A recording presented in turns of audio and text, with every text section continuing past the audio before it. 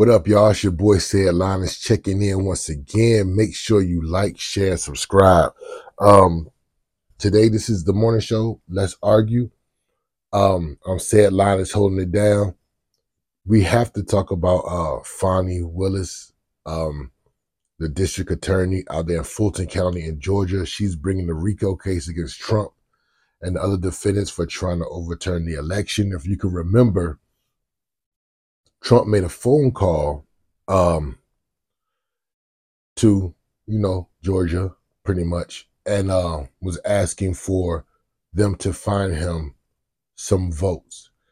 And the district attorney wants to argue that he was illegally trying to overturn a case. And Trump's team and Trump's perspective is that what he was saying was pretty much more innocent than that, recount, see if I see what you come up with type thing, instead of make up some votes that can go in my way. So once that case came up, it came out, or reports or rumors, we didn't know, that Fani Willis had a relationship with a lawyer who had been appointed to work the prosecution or be a prosecutor on the case against Donald Trump. And so then it's become this campaign where, they're trying to dig for evidence and see if she was using money. They're trying to trace the money because it look like there's been trips out of the country, lavish trips that have been paid for with Fani Willis, and the guy name is Nathan Wade. And so what you got is Nathan Wade and Fani Willis having a relationship. Fani Willis and Nathan Wade say that the relationship does not predate the RICO case. If it did predate the RICO case, it would be a problem because you could see that the DA has preferential treatment to put someone she's in a relationship with on a case that involves a lot of money. So that's the number one major problem. And then there's also whether or not money that was given to her or given to her office or that she made, was she using that money to take someone that works beneath her on trips? And so they're just trying to find a timeline for all of this.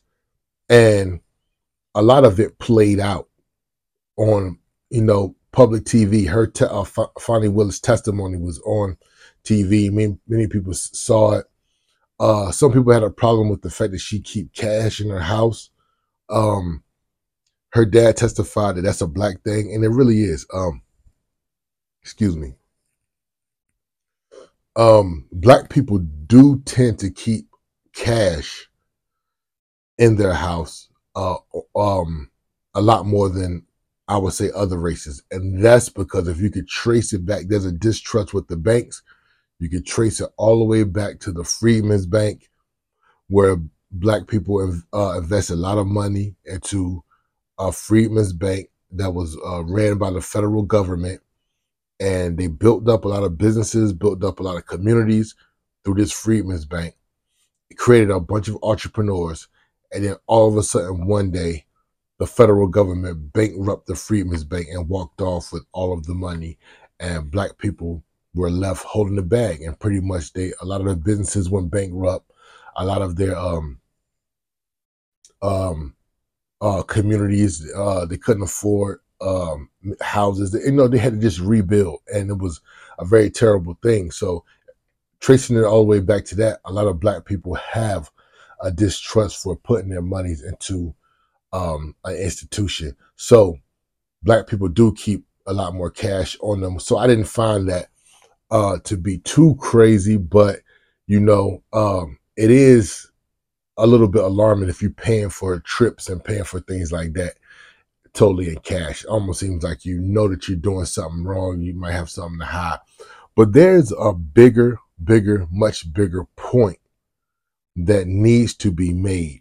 Because I think if this situation was flipped and Nathan Wade, who was the prosecutor, who's in the relationship with Fani Willis, if he was the DA and she was the prosecutor, he would be recused right now. There wouldn't be a lot of questioning. There wouldn't be a lot of digging. It would just be you had an inappropriate relationship. You're off the case, and it would have been an easy slam dunk. But I think because she's a woman, that people are trying to find some sort of narrative that can make it seem like, oh, well, this isn't as inappropriate as it may seem. But I mean, even if it's consensual, remember guys like Tavis Smiley, a bunch of guys during the Me Too movement. There were some guys who, I mean, they had stories where they, they behaved inappropriately, and granted, but there were also a lot of situations where guys were just in consensual relationships with people that they work with, and they got Me Too.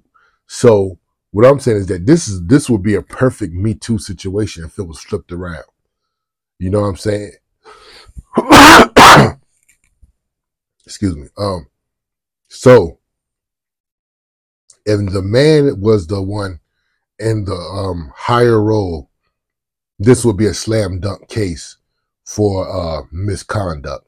But because it's a woman, it's flipped. So I just like to acknowledge that the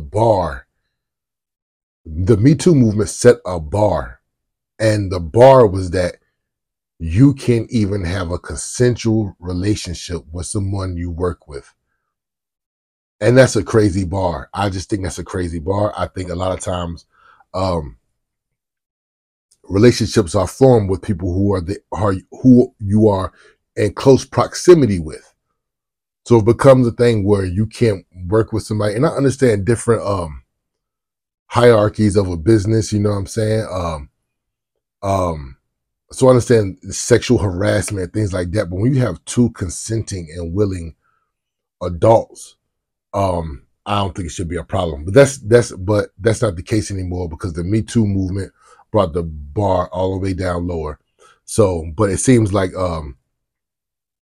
Fani Willis had to pretty much testify. So the timeline of the relationship is really the big thing because you have some people who know them that says that they've been dating since 2019. And then you got, her father saying she's dated other guys, and I never heard of Nathan Wade until about a year ago. So we'll see what comes out with that. But this is the biggest picture, the bigger picture that I want people to understand. Sometimes, as Black people, we get asked to do the dirty work of a lot of corporations, a lot of institutions, a lot of businesses, the federal government. And I feel like this is what happened here. Even with the cases in New York where they got Black DAs, it's the same thing. It's the same playbook. They're using Black people in appointed positions or elected positions, I would say, to come in and do this dirty work against Trump. Okay? Now it was up to them. If Fani Willis doesn't see that she's being used, that's one thing. Okay. You know what I'm saying? But understand this, that when you bring a big case like what's going on with Donald Trump, you bring a big case like that, you're going to be under a heavy, heavy scrutiny. And when you're under heavy, heavy scrutiny like that, you need people to have your back. And sometimes it looks like in these situations, we go against what we will regularly do. Even the Alvin Bragg situation, I even think allegedly, he's getting like, I ain't even gonna say it, but it just looks very weird. It looks like they are getting paid to do certain things and carry certain things out. They get elected to these positions so that they can carry out these things that are very overreaching. And it puts them dead in the bullseye in the spotlight. and without any support. And that's what's going on with Fani Willis. Now you got a couple articles here that I'm just going to read to you. Fani Willis' inexplicably bad judgment has endangered her case in the nation. At this point, it doesn't really matter whether Fulton County District Attorney Fani Willis benefited financially from her relationship with Nathan Wade, the outside prosecutor she hired to help oversee the election interference racketeering case against former President Trump and 18 others, several who've already pleaded guilty. But after watching her testimony for nearly 2 hours on Thursday, I think she made a convincing case that she did not. If anything, she spent more money on him than he did on her. But by engaging in a romantic relationship with Wade and believing she was under no obligation to disclose it, she handed her opponents on a golden platter an opening to challenge her integrity, an excuse to charge her with a conflict of interest, a backdoor way to stymie the strong criminal case against Trump and his supporters that took office many months, years to construct. Check this out. It's mind-boggling and so disappointing. 2 mature adults, officers of the court, experienced attorneys, could not find it in themselves to put their romantic inclinations on hold while working on the most important case of their careers, and one of the most important criminal cases in American history.